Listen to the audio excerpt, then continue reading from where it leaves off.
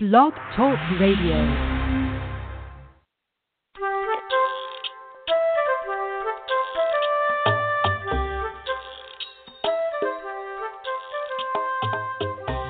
I'm Laura Mize, pediatric speech-language pathologist, and welcome to Teach Me to Talk, the podcast. If you were a long-time listener, a long time ago with the podcast, I used to do the podcast every Sunday night, and I think I'm going back to that schedule, kind of looking at how our life is right now and what's going on with our work schedule versus our home schedule and all that good stuff. So I'm hoping that, maybe a little earlier than it is right now, but that Sunday night is going to be our regular time. So few people listen to the show live. It's usually people listen later, but I'm just kind of giving you that big heads up that it's sort of a new time in case you want to start sort of planning around that. And let me just go ahead and say I have been inconsistent with the podcast lately because I was so busy getting FUNctional Phonology, which is my latest therapy manual, buttoned up and closed up and over the finish line, and that's a project that I've worked on for a long, long time. I started writing FUNctional Phonology, this latest therapy manual, back in 2012, and it is 6 years later, 2018. So I'm so excited that book's out now. And if you haven't had a chance to get information about that, you can always go to Teach Me to Talk and get that information and make sure that you go ahead and get your copy too.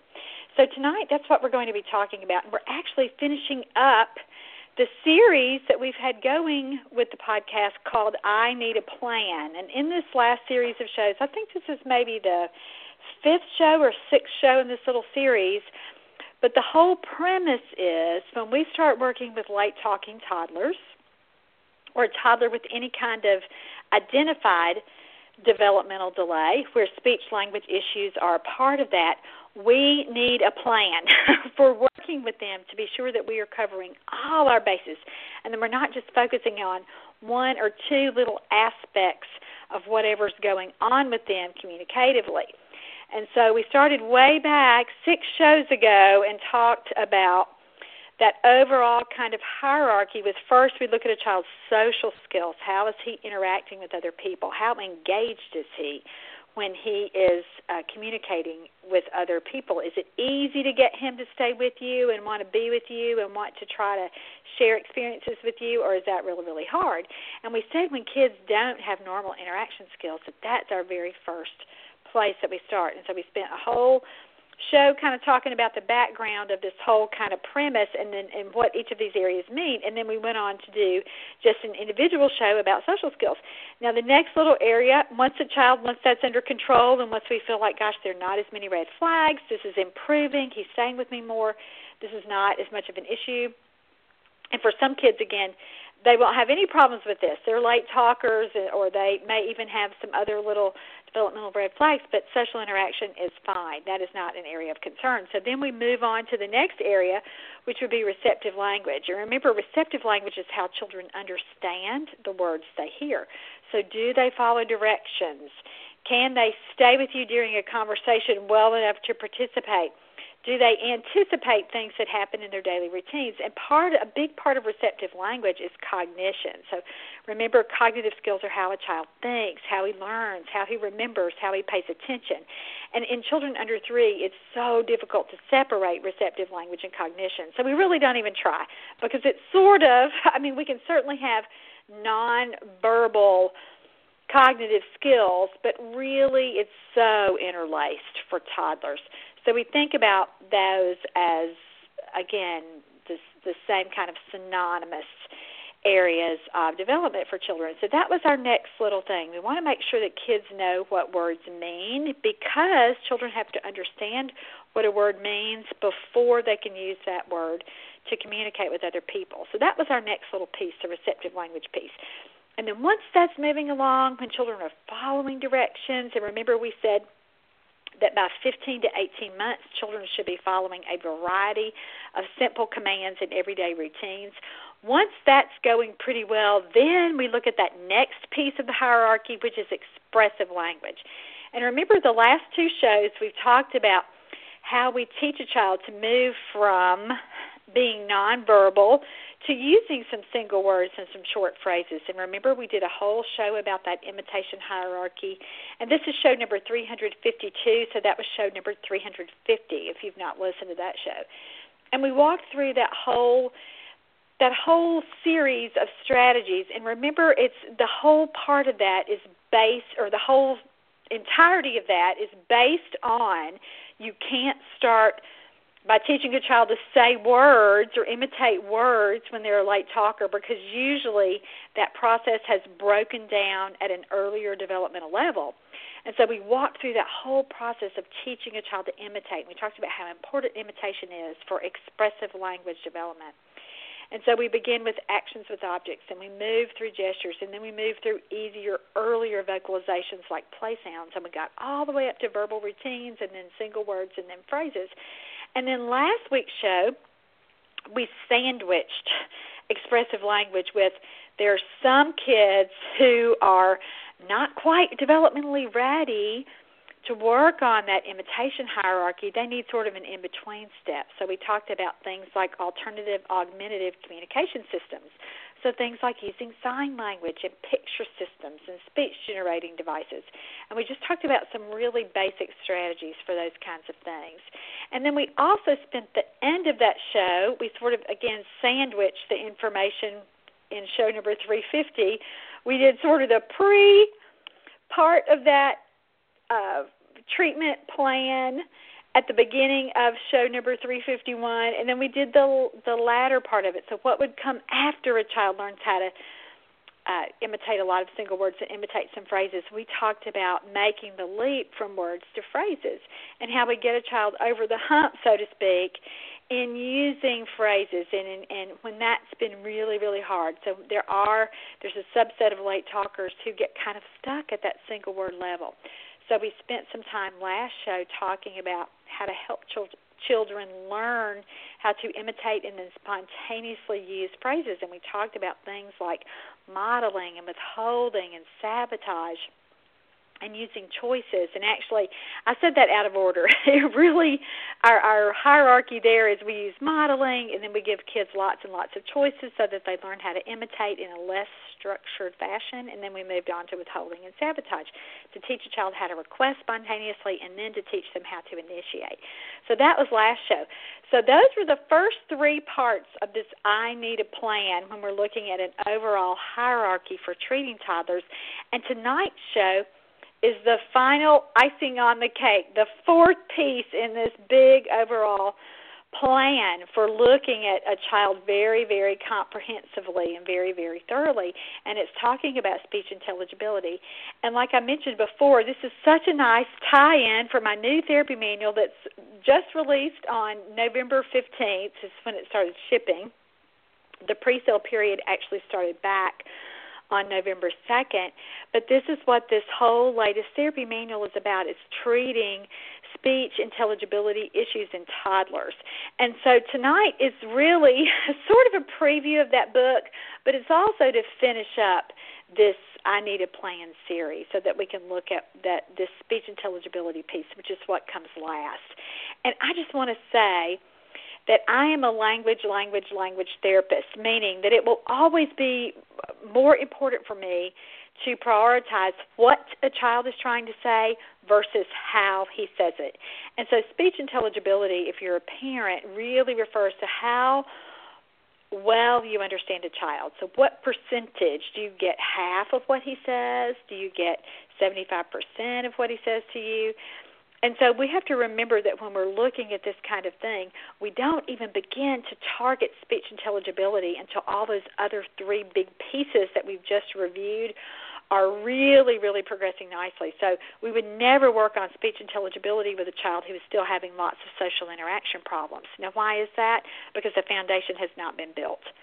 It is impossible to work with articulation and with helping a child get the right sounds in the right places when they're not even staying with you, when they're not consistently participating and sharing experiences with you. Can you see how that would be totally counterproductive to try to have a 2 or 3-year-old working on put your lips together to say "p," or, spread your lips and say "ee" if you're working on a vowel sound. Can you see how that is just totally a big waste of time with a child who can't really stay with you and participate? So you have to get that social piece in place first. We also would not work with a child with speech intelligibility or articulation issues who isn't able to follow directions, and that would be a kid who has big receptive language problems. And so can you see from a real common sense perspective that if you're saying to a child, put your lips together, and he can't follow that direction, why in the world, again, would you waste your time doing that? You've got to teach him how to follow directions more consistently before any of these kinds of cues for speech intelligibility will make sense. And so that's why we've talked about this whole hierarchy piece in the first place, because when we try to work on things that are too hard for children, we automatically know that we're going to spin our wheels and not make any progress. So again, the speech intelligibility piece actually comes last after all these things are established. And let's just go ahead and say, you would not worry about how well a child is understood if he's not really, really talking. He has to have some words first before we can analyze his speech patterns. We don't know, if we don't know anything that he's trying to say and we don't have any kind of consistent vocabulary, which is what expressive language is, there's no way that we would start thinking about speech intelligibility. Many, many, many speech language pathologists who are experts in phonology say, and just so you know, phonology is a child's sound system, they say a child has to have at least 25 spontaneous, consistent words before we even think about coming up with patterns, and again, really, really analyzing with any kind of validity or reliability that child's speech sound system. So that means he has to have an established vocabulary. So that's where the expressive language piece comes in. And so can you see, just walking through this whole process, that you don't want to work on these things out of order.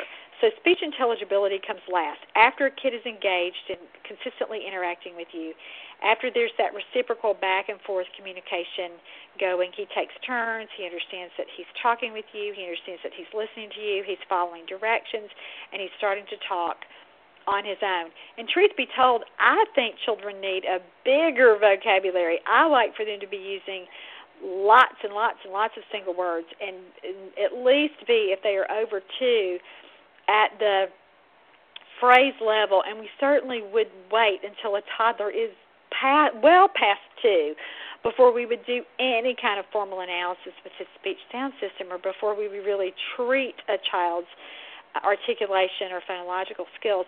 And let me just say that maturity plays a big, big part in this, and that's why I don't work on articulation or really prioritize that with a child's treatment plan until they are closer to that 3rd birthday. So somewhere between that 30 to 36-month level.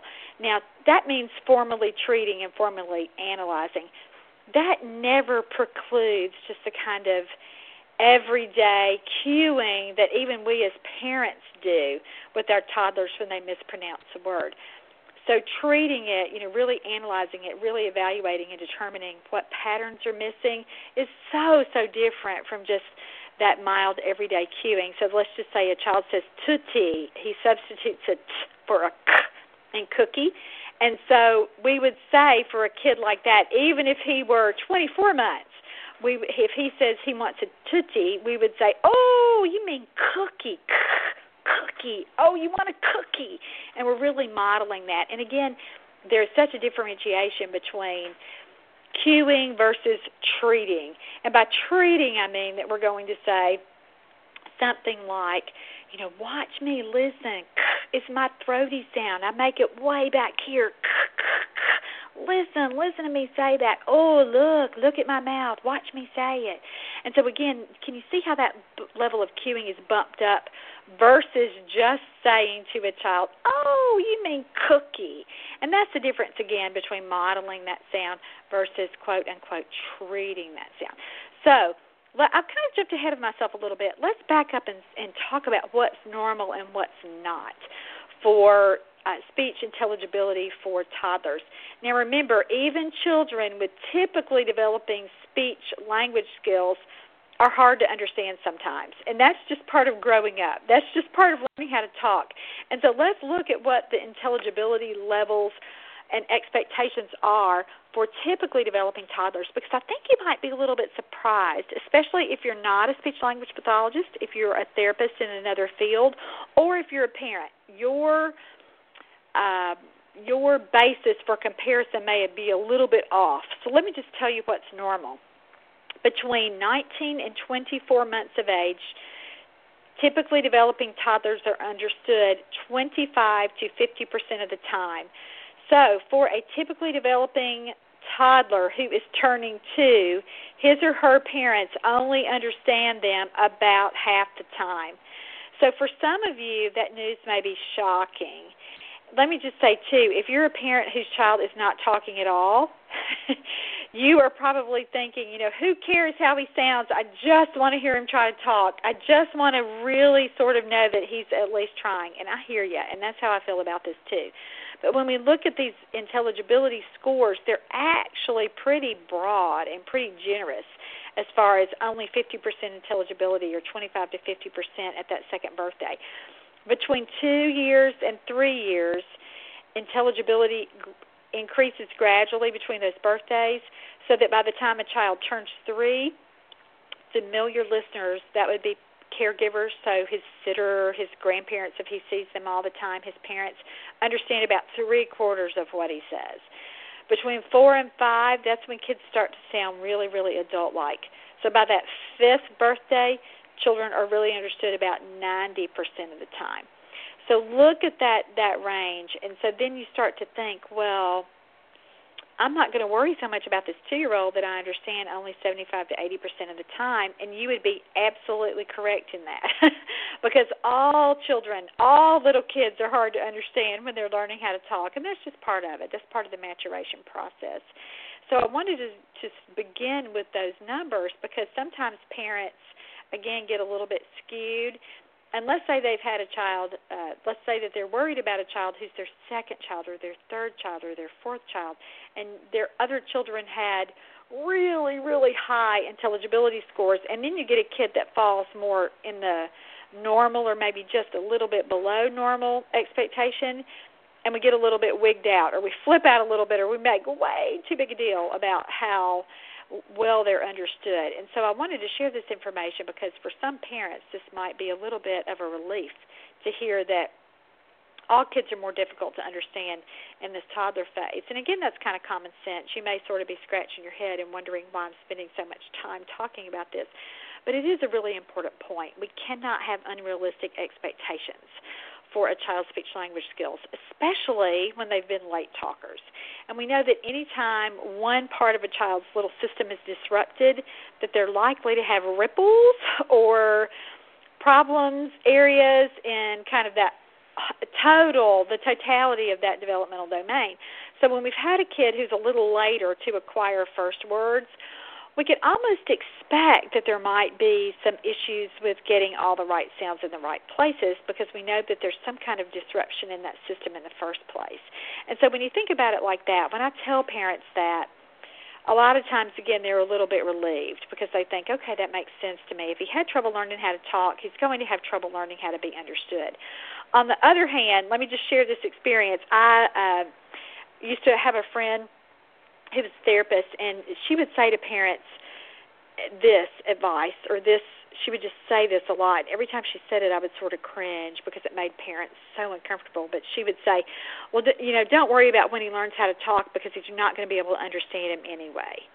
And every time she said it in my presence, I would have to stop myself from reaching over and kind of choking her. And I'm sort of joking about that, but not really, because that's really, really deflating to parents. And it is sort of expected that a child, or we can, again, from a common sense perspective, think if he has some language problems, meaning vocabulary problems, again, beginning to say first words, understanding what words mean, if he has problems doing that, we know that he is more at risk to be harder to understand than a child who did not have those issues because, again, there are problems in that speech-language domain or that big area. But at the same time, we can't crush parents' hopes. And we can't just have it constantly be bad news after bad news after bad news. So I think that's so discouraging to say to a parent, well, don't be so eager for these first words because you won't understand them anyway. I would never, ever, ever want to give that expectation to a parent because, again, I think it's so negative and so defeating. But at the same time, we can't be unrealistic in what our little late-talking friends are able to do either. So just wanted to sort of start with that so that we can make sure that we're all on the same page about that. And especially if you're a therapist, I want you to be super sensitive to parents' needs and to what parents are feeling about their children. And so to say to a parent of a child who's not talking, hey, don't worry about it because it might get worse before it gets better, which is another thing that this therapist would like to say all the time. And we don't want to really do that either. And we don't want to set our children up to fail. We do want to be realistic about it, but at the same time, I just think that's not a great message that we want to send to parents. All right, so that was what's normal and what those intelligibility percentages were. Let's talk about, too, some other big red flags. And so you're saying, my child or the child that I'm working with is understood less than those ratings that you gave, but then, or maybe let's say they're really, really borderline, and you're trying to really distinguish: is this a problem or is it not so much of a big deal with the speech intelligibility piece? What are some other red flags that we can look for? Now, this information is evidence-based. It's based on a study. It's in 1994. By Stowell Gammon and her associates. But these red flags, I think, have held so true throughout my career. And this is the list that I'm going to hang on to forever until current research surpasses this, what I know to be really, really true. And so this is when toddlers, again, we're talking about kids who are in that 2- and 3-year-old range, when we say, man, this intelligibility piece is a big deal, and we should be focusing on this in therapy.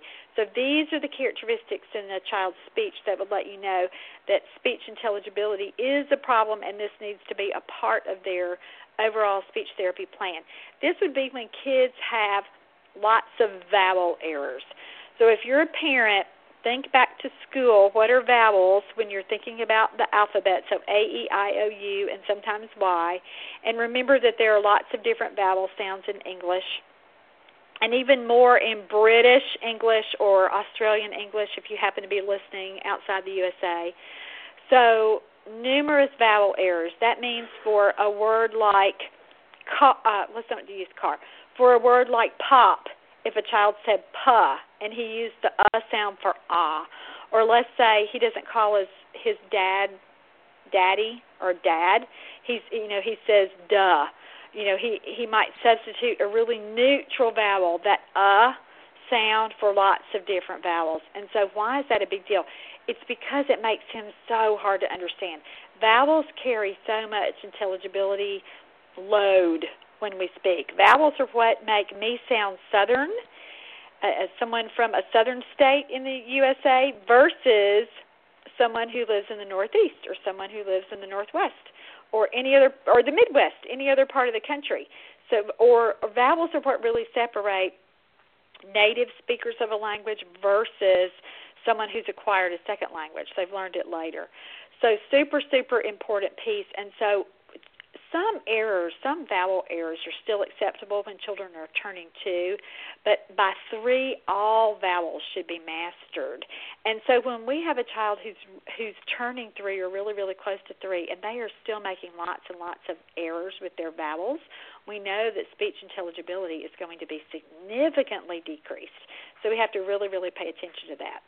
Another big red flag for an articulation disorder would be widespread deletion of initial consonants. So in regular language, what does that mean? That means they leave off the beginning sound of a word. So for a phrase like, I want a cookie, it would be I mean, can you see how that, and I did some little vowel errors in there too. Can you see how that would be really, really hard to understand? Absolutely, because they didn't get the W in want, and they didn't get the K in cookie. And so you're sort of left just kind of sitting there scratching your head, looking around like, what in the world did that kid say? So when children leave off the beginning sounds of words, it really, really also negatively impacts their intelligibility. children should use at least 3 to 4 different consonant sounds at the beginning of words by the time they're turning 2. And so by the time they're 3, children should have a large repertoire of initial consonants. So when we have a kid who is 32 months, 34 months, 36 months, and they only have a couple of consonant sounds, let's say they can only say sounds made at the front of their mouth, P's, B's, and M's, they are really hard to understand because, again, many of their words sound the same. So let's say they substitute the T sound and a D sound and a K sound and a G sound and a W sound, that they use P's and B's for all those sounds. Again, can you see what a problem that would be? So limited consonant sound use is a big red flag, and it nearly always indicates that there's some kind of disorder going on. Now, let's talk about the difference between delay and disorder. Disorder means that it's atypical development, that things are not what we expect. So that, by nature, is a lot more severe or more significant. When a child just has a delay, it just means the timing is off. So things are coming in as expected. It's just late. It's just slow. So delays are much less serious than disorders are.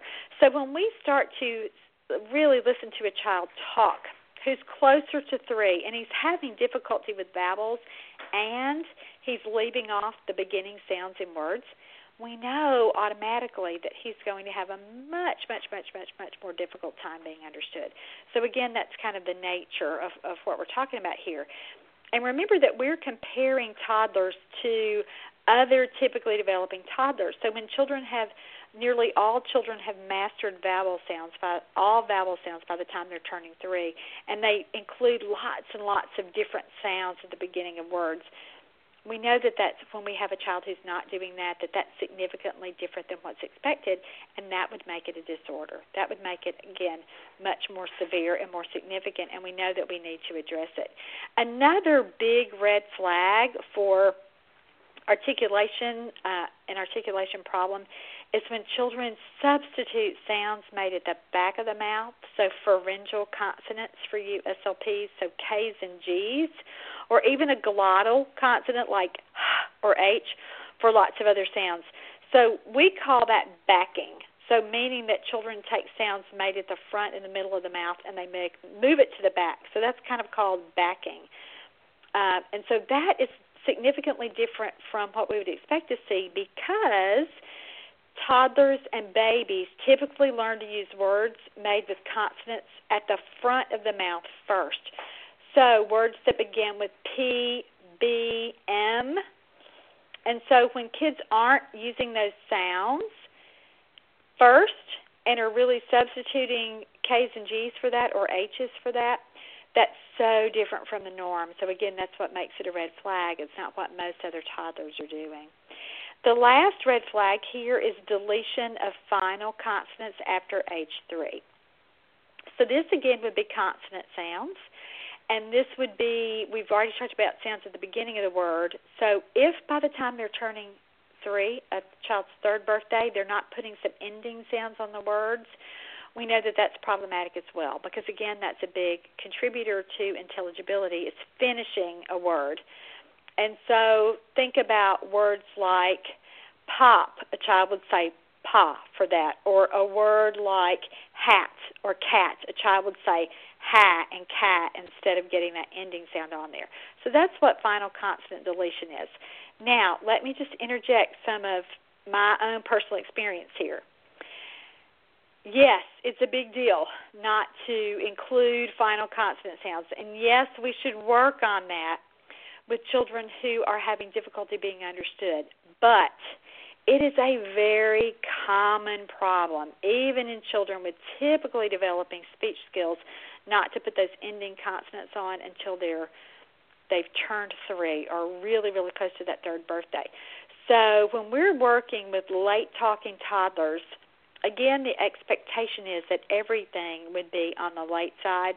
So I hardly think about final consonants until a child is well past 3 because, again, even with a typically developing toddler, we wouldn't worry about that. That would not really be a quote-unquote error until a child is over 3.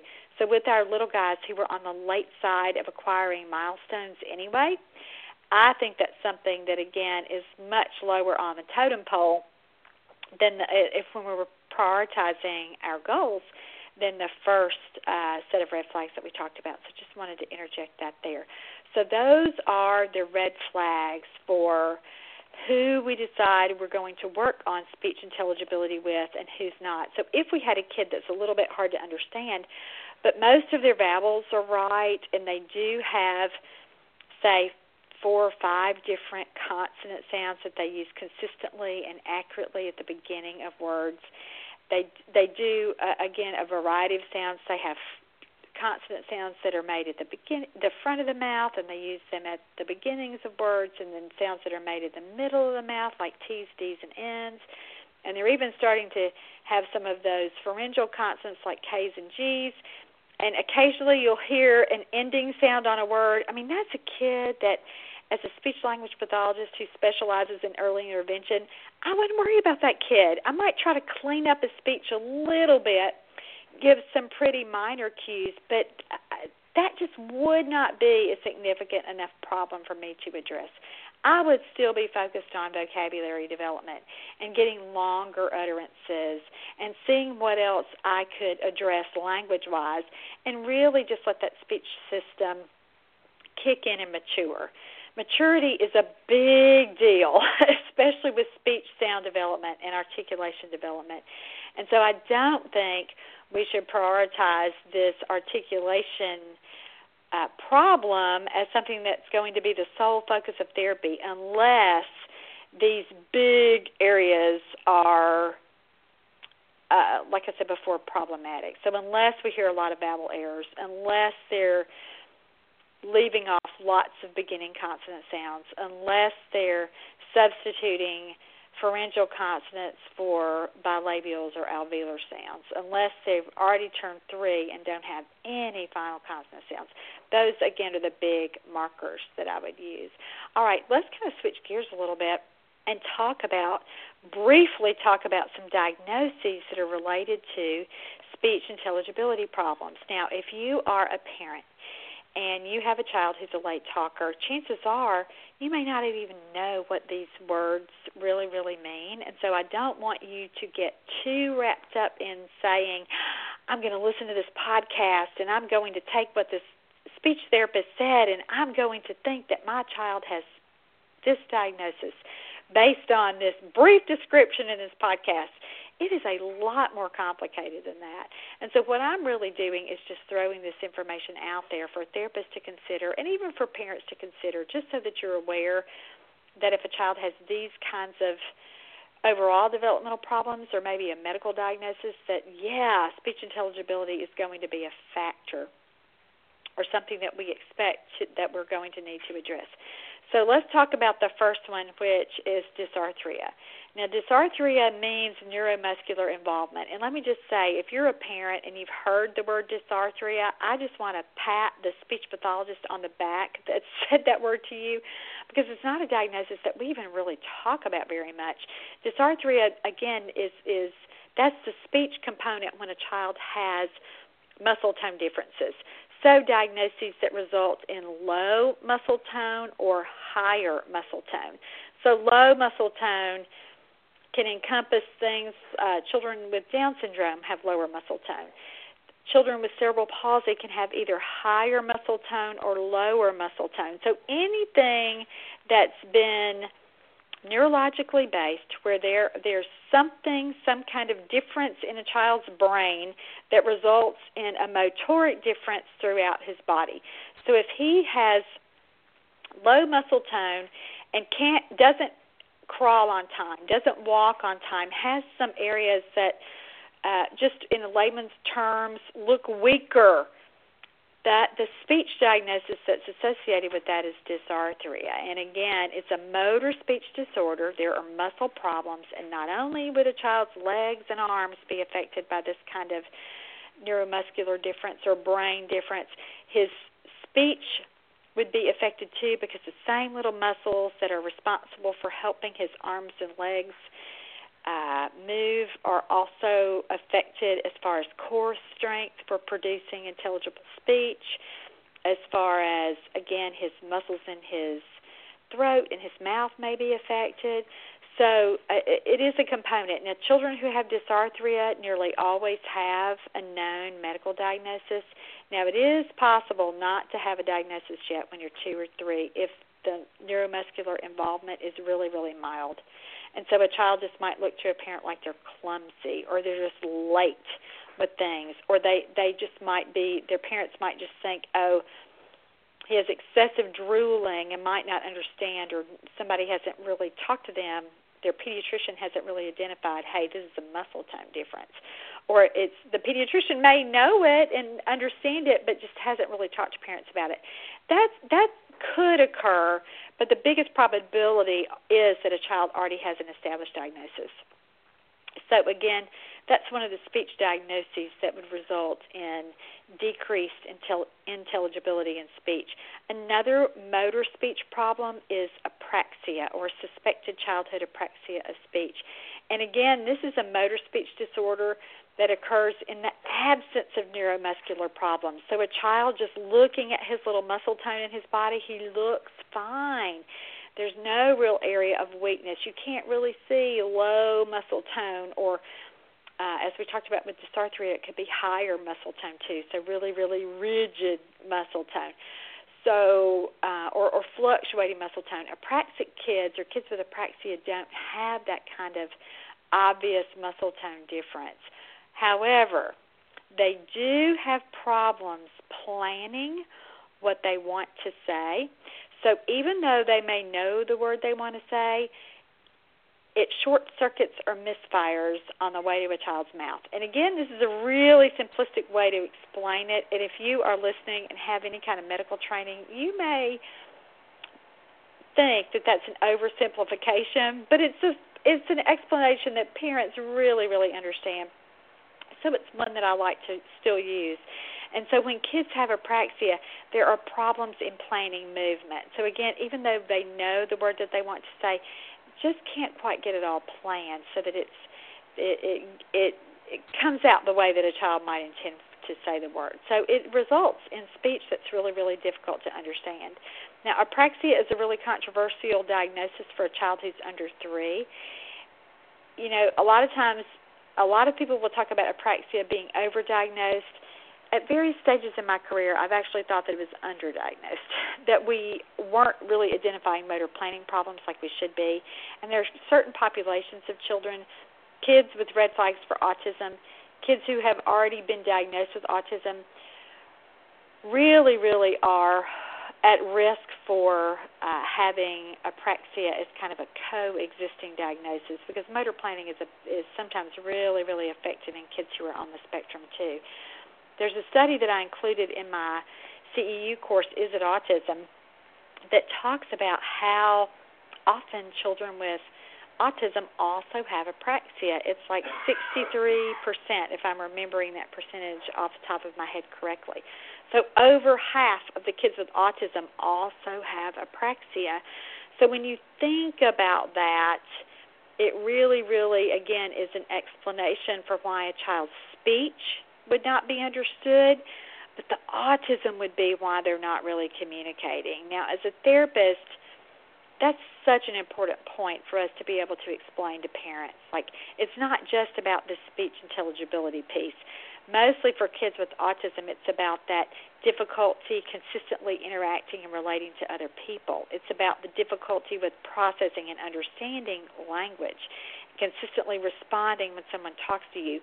Those are the big issues when a child has autism. It's not the speech stuff. The apraxia piece of that is significant because we do need children to be able to plan the words that they want to say and be able to communicate those words intelligibly so we understand what their message is. But if they have a problem communicating, if they have a problem interacting and sharing experiences with other people and consistently responding to other people, that's a much bigger problem. And so I hope that makes sense to you as a parent, and certainly as a therapist. We should go out of our way to explain these things to parents. Now, another really common reason for a child to have speech intelligibility problems is a phonological process disorder, so phonological disorder. And again, these are patterns of sound errors that typically developing children also use, but the problem is that with kids with typically developing speech, those immature early patterns that make kids sound almost like baby talk, and again, I'm so oversimplifying this right now, but those patterns of reducing the number of syllables in the word and leaving off final sounds and leaving off getting some vowel sounds substituted.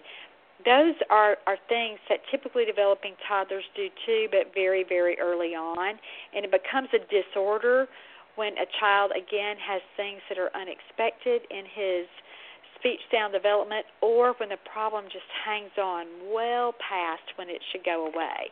So lots of phonological processes that we've just talked about disappear by the time that typically developing children turn 3.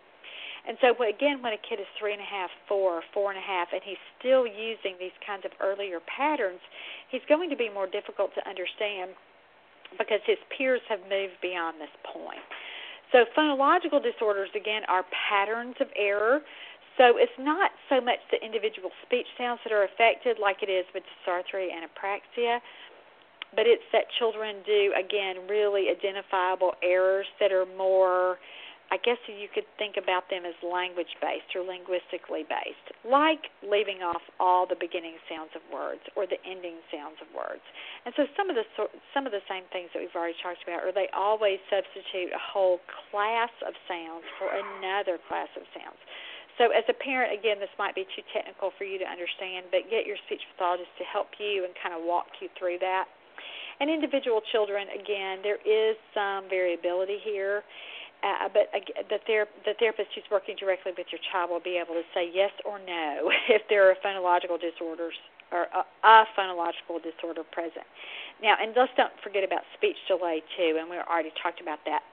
Where sounds are coming in and patterns are coming in as expected, it's just slow. And our little guys who have developmental delay, I mean, that's the whole nature of a developmental delay. Things are slower coming in and things happen at later ages than we would like for them to happen. So those are the big diagnoses associated with kids who are difficult to understand. And so it almost, when you have a child who is especially closer to 3 or over 3, parents do start to want to know, why is this happening? Why is he still harder to understand than his friends? What is the reason for this? And so sometimes a diagnosis can be really, really helpful to get a parent sort of over that why hump, because then we have a name for it. There's a reason. And so I wanted to include that information too, especially when a child has had some gross motor problems. And again, sometimes professionals aren't really saying to parents as clearly as they should. If your child is having difficulty learning to walk, chances are he's going to have difficulty learning how to talk too, because again, that's an overall muscular problem. And so that his whole little system, it hasn't affected his motor skills just for walking. It also affects talking as well.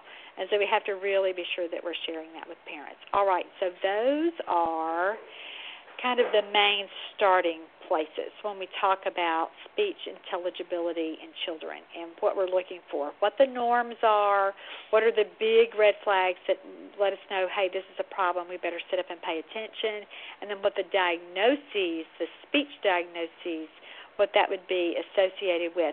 You know, and we could have gone through and talked about the specific kinds of errors that are noted with those diagnoses. Let me just review that really, really quickly because I think this will make a lot more sense to parents. When kids have dysarthria or that overall motor problem, they're also going to have characteristics with their speech that indicate that there's a motor problem. So slurred speech, weak or imprecise pronunciation of words. A lot of times when kids have had lower muscle tone through their bodies, they have weak respiratory support. So when they start to talk, they sound really, really breathy, maybe low volume, so they talk really, really softly. Hypernasality, they may not have really normal-sounding M's and N's and NG sounds, so they are emitting air on those sounds. And so, again, those are kind of picky or more technical errors that a speech therapist might notice, but that a parent may not, or another therapist or teacher may not notice. But your therapist is going to be able to say, hey, this is why it's so hard to understand, because it really is a muscle tone issue. The thing about dysarthria, though, is their speech sound errors are really consistent, meaning that if they have trouble with a sound, they almost always have trouble with that sound. Other kinds of signs like we already mentioned excessive drooling, or you notice, like if they have one side of their body that's weaker than the other side, we'll notice that on their little faces too. So their lips might look a little weaker, or their face looks a little bit asymmetrical when they're at rest. And so those are things that we would notice too, and those are things that would let us differentiate dysarthria versus apraxia. Now, I don't think that we should have as much trouble distinguishing those diagnoses as we do, because it's pretty clear cut. Is there a motor tone issue or muscle tone issue, or is there not? And that is really the differentiation between dysarthria and apraxia. But some therapists just kind of forget all that stuff we learned in grad school, and they seem to have difficulty putting that together, and they want to call dysarthria apraxia, and that kind of drives me crazy when that happens. And let me just say, hey, I made that same mistake too, really, really early on, and that's why we have to all go back to what we know about neurology. And so that is a way for therapists to sort of really, really understand that, really grasp that, and really own that information in your mind. Now, remember, apraxia is different because there's no identifiable neuromuscular problem. So their issues aren't related to muscle tone things. So there's no real sounding weak or imprecise. These kids just leave off sounds or use sound substitutions. And they also have some differentiations with the characteristics of their speech sounds. So they would have a lot of errors with vowels and lots of errors with leaving off beginning consonants in the words. They also are really, really inconsistent with their errors. So they might mess up a word but say it perfectly the next time they try to say it, or say the same word 3 or 4 different ways. So big, big inconsistency. A thing that happens with kids with apraxia, too, is they have a lot of difficulty getting imitation going. So we have a kid that, again, we have done everything we can to try to get them to repeat some words, and they just absolutely cannot. I mean, they just have so much difficulty getting that going, especially before therapy begins. So that's a way to differential diagnosis is what we call that in speech pathology. When we separate, this versus that, a characteristic of this diagnosis versus a characteristic of that diagnosis. And those are the main things that we look for when we're distinguishing dysarthria versus apraxia. Phonological disorders are a little bit more complex because, again, those are normal kinds of things that happen until a child turns 3. But here there are patterns, and a therapist can easily identify, this is a phonological disorder because this pattern is what I observe with words or how a child talks. And again, the consistency is there, and it's pretty a little bit more clear cut about looking at he always glides. He's a glider, or he's a backer, or he's a fronter, and those kinds of things. And again, remember, if you're a therapist, this show isn't just for therapists, so I'm trying my best not to be super clinical because we have a large audience of parents who listen to. But for parents to know that the phonological disorder piece is really what happens when children are late talkers. It sort of accompanies that. If they've been late talkers and have had that difficulty getting expressive language going, and then once they do start talking, they're really, really hard to understand. It's not always a phonological disorder because certainly kids with apraxia and kids with dysarthria will be late talkers too, but for different reasons. And when those reasons are not easily identified as dysarthria or apraxia, phonological disorder is kind of your other big diagnosis there. And so I hope that me including those brief explanations of diagnoses will make that a little bit easier for you to understand. All right, let's move on and talk about, for this last 10 minutes or so of the show, talk about what we do when a child is difficult to understand. What are some therapy techniques, or what kinds of goals should we have? Because you really just can't start with a problem like he's hard to understand and then write a goal like, well, Joshua will be understood 80% of the time when he talks to his parents. And then we just try to fix every little error based on that. And sometimes we do write goals that are that broad because we're looking for sort of an overall long-term goal. But more often than not, we should be breaking this down. And then we, as a therapist, we're going to be saying exactly what is it that he does that I need to change to make him easier to understand. And I think that that's a really good way to explain that to parents if you're a therapist. And that's the best part about this show, is helping us as therapists come up with better scripts or better ways to explain things to parents so that they really, really understand what's going on with their child who has a speech or language problem. And so that's one of the things that we say when we're talking with parents when we're first starting to work on a speech intelligibility problem. It's not just that he's hard to understand or that he doesn't get all the sounds in the right places. It's really, really categorizing those kinds of errors and saying, what should I work on to get the most improvement right away with this child? What would be the greatest impact that I could make on this child's speech to help his parents and other people that he routinely interacts with? What could I help this child improve that would help those important people in his life be able to understand him more regularly or with less difficulty? And so let's just go over these 6 priority patterns that I want to talk about. And again, these are things that are included in my new book, Functional Phonology. And let me just say, the reason that I titled the book Functional Phonology isn't because all children who are hard to understand have a phonological problem. It's because this is the best way to treat it. When we look at not individual speech sounds and I'm going to fix one little sound at a time, it's looking at these kind of the big picture here. And the functional part really means meaning. It really means, again, what would make the most impact? What's most practical? What in terms of helping this child be easier to live with because you know what he's saying more of the time. His frustration level has decreased because you get what he's trying to communicate to you. That's what functional means. And if you'll see the title of this book in print, you'll see that I've done a little thing with the beginning part of the word functional. I've emphasized fun there, F-U-N, and capitalized that, sort of done a cheesy title with that, to emphasize fun. Because working on speech is so not fun.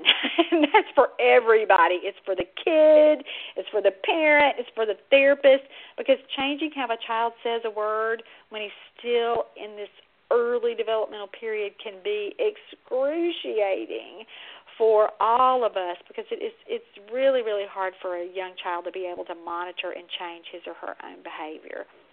And if you'll think about that as an adult, sometimes we almost dismiss the difficulty of getting a child to change anything like that because we automatically think everything they're learning is new. Of course it's going to be hard for them, and that is true, but at the same time, speech is a little bit different than that because it is hard for a 2- and 3-year-old to really, first of all, hear what they're saying from a processing perspective and then to be able to change it and make it different. So I just want you to think about that level of difficulty as we're discussing how we change how a child talks. And the speech sound of that is just super,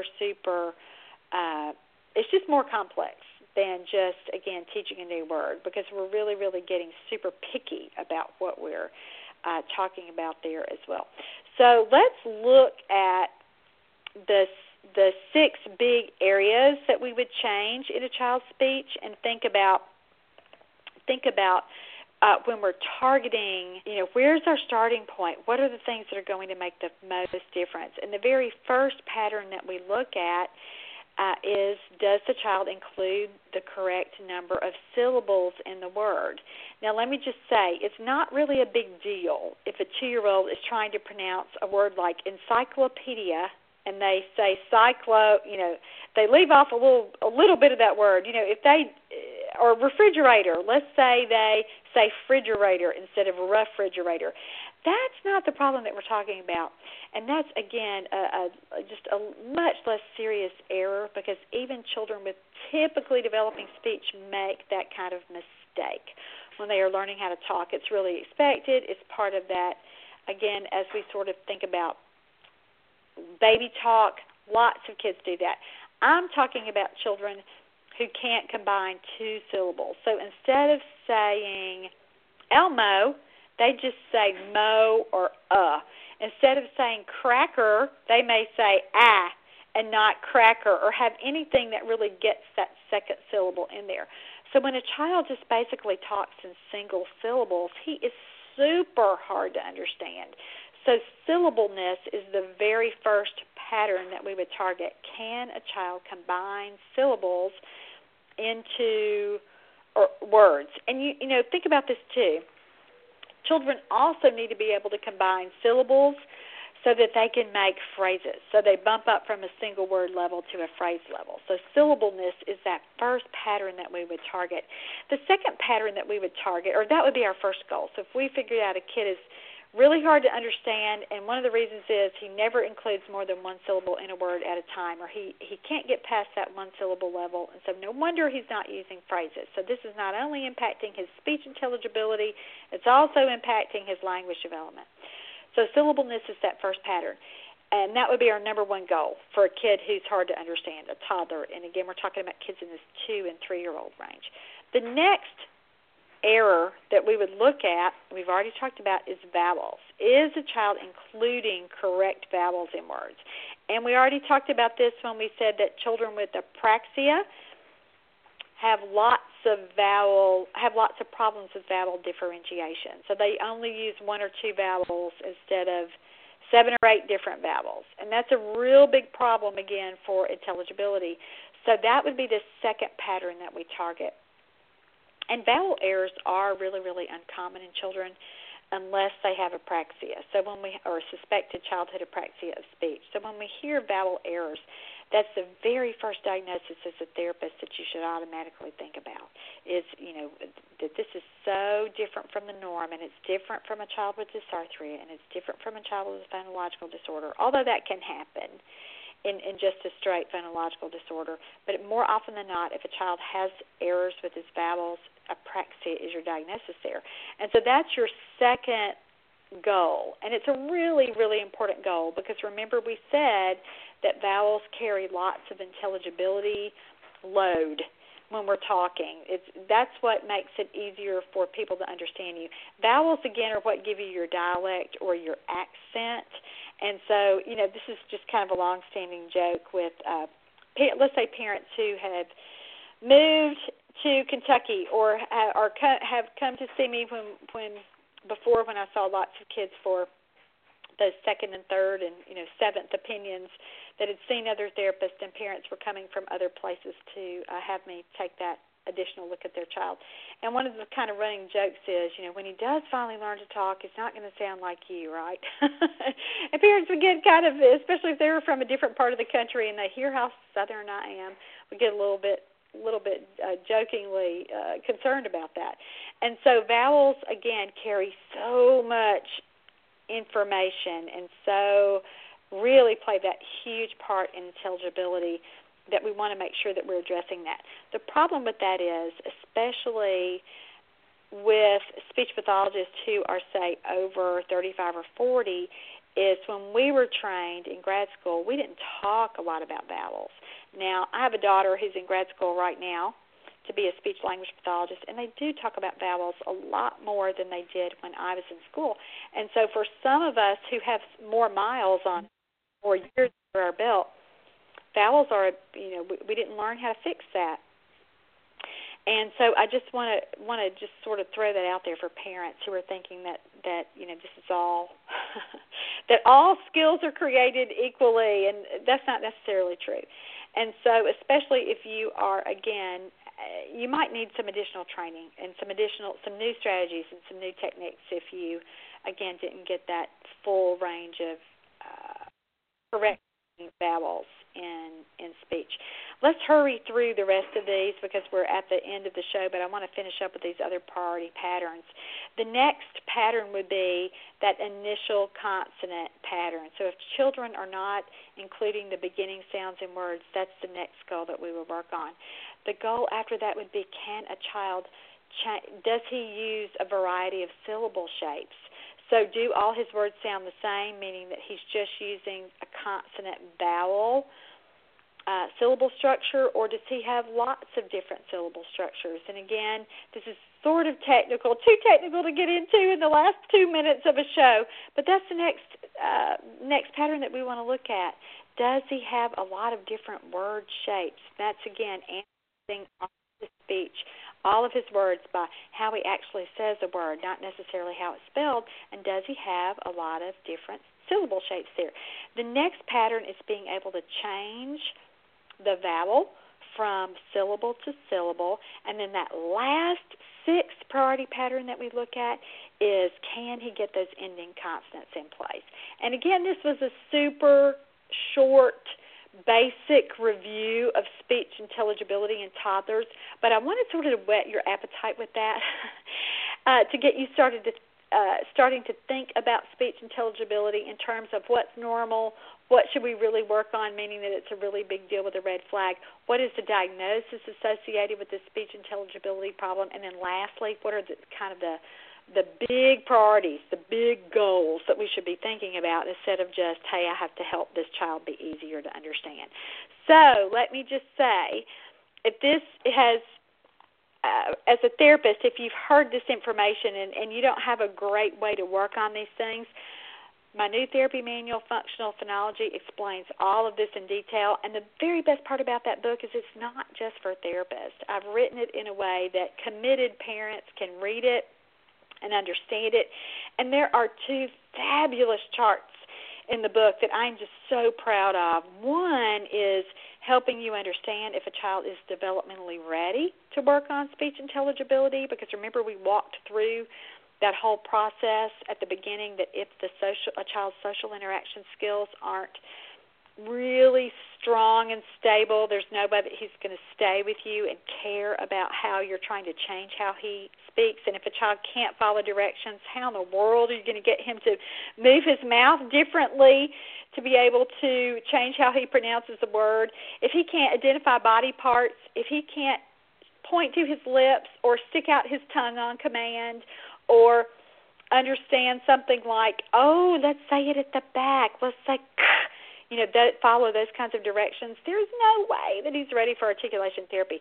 So there's a big component of that in the book, and a whole chapter about looking at the factors that tell you if he's ready to work on speech intelligibility or not. The second chart walks through those 6 patterns that we just reviewed and really helps you decide and gives you really specific but easy to understand directions with, is this a pattern my child has mastered, or is this a pattern he needs to work on? And then once you figure out if the kid's ready to work on articulation or speech intelligibility, and then what his goals are, what he's mastered and what he's not mastered and what he still needs to work on. Lastly, I show you how to do it. And so the whole last half of the book, the real meat of the book, is taking those 6 patterns, teaching you your target words, teaching you the activities during everyday routines, and then your therapy activities as well. What are your words that you should be working on to help a child master that pattern? And not just any old words will do, because so many times for therapy programs or pre-packaged articulation programs, they use words that aren't relevant for toddlers. So what I did is take the most common vocabulary for little kids, so 2- and 3-year-olds, and put that within those 6 big patterns.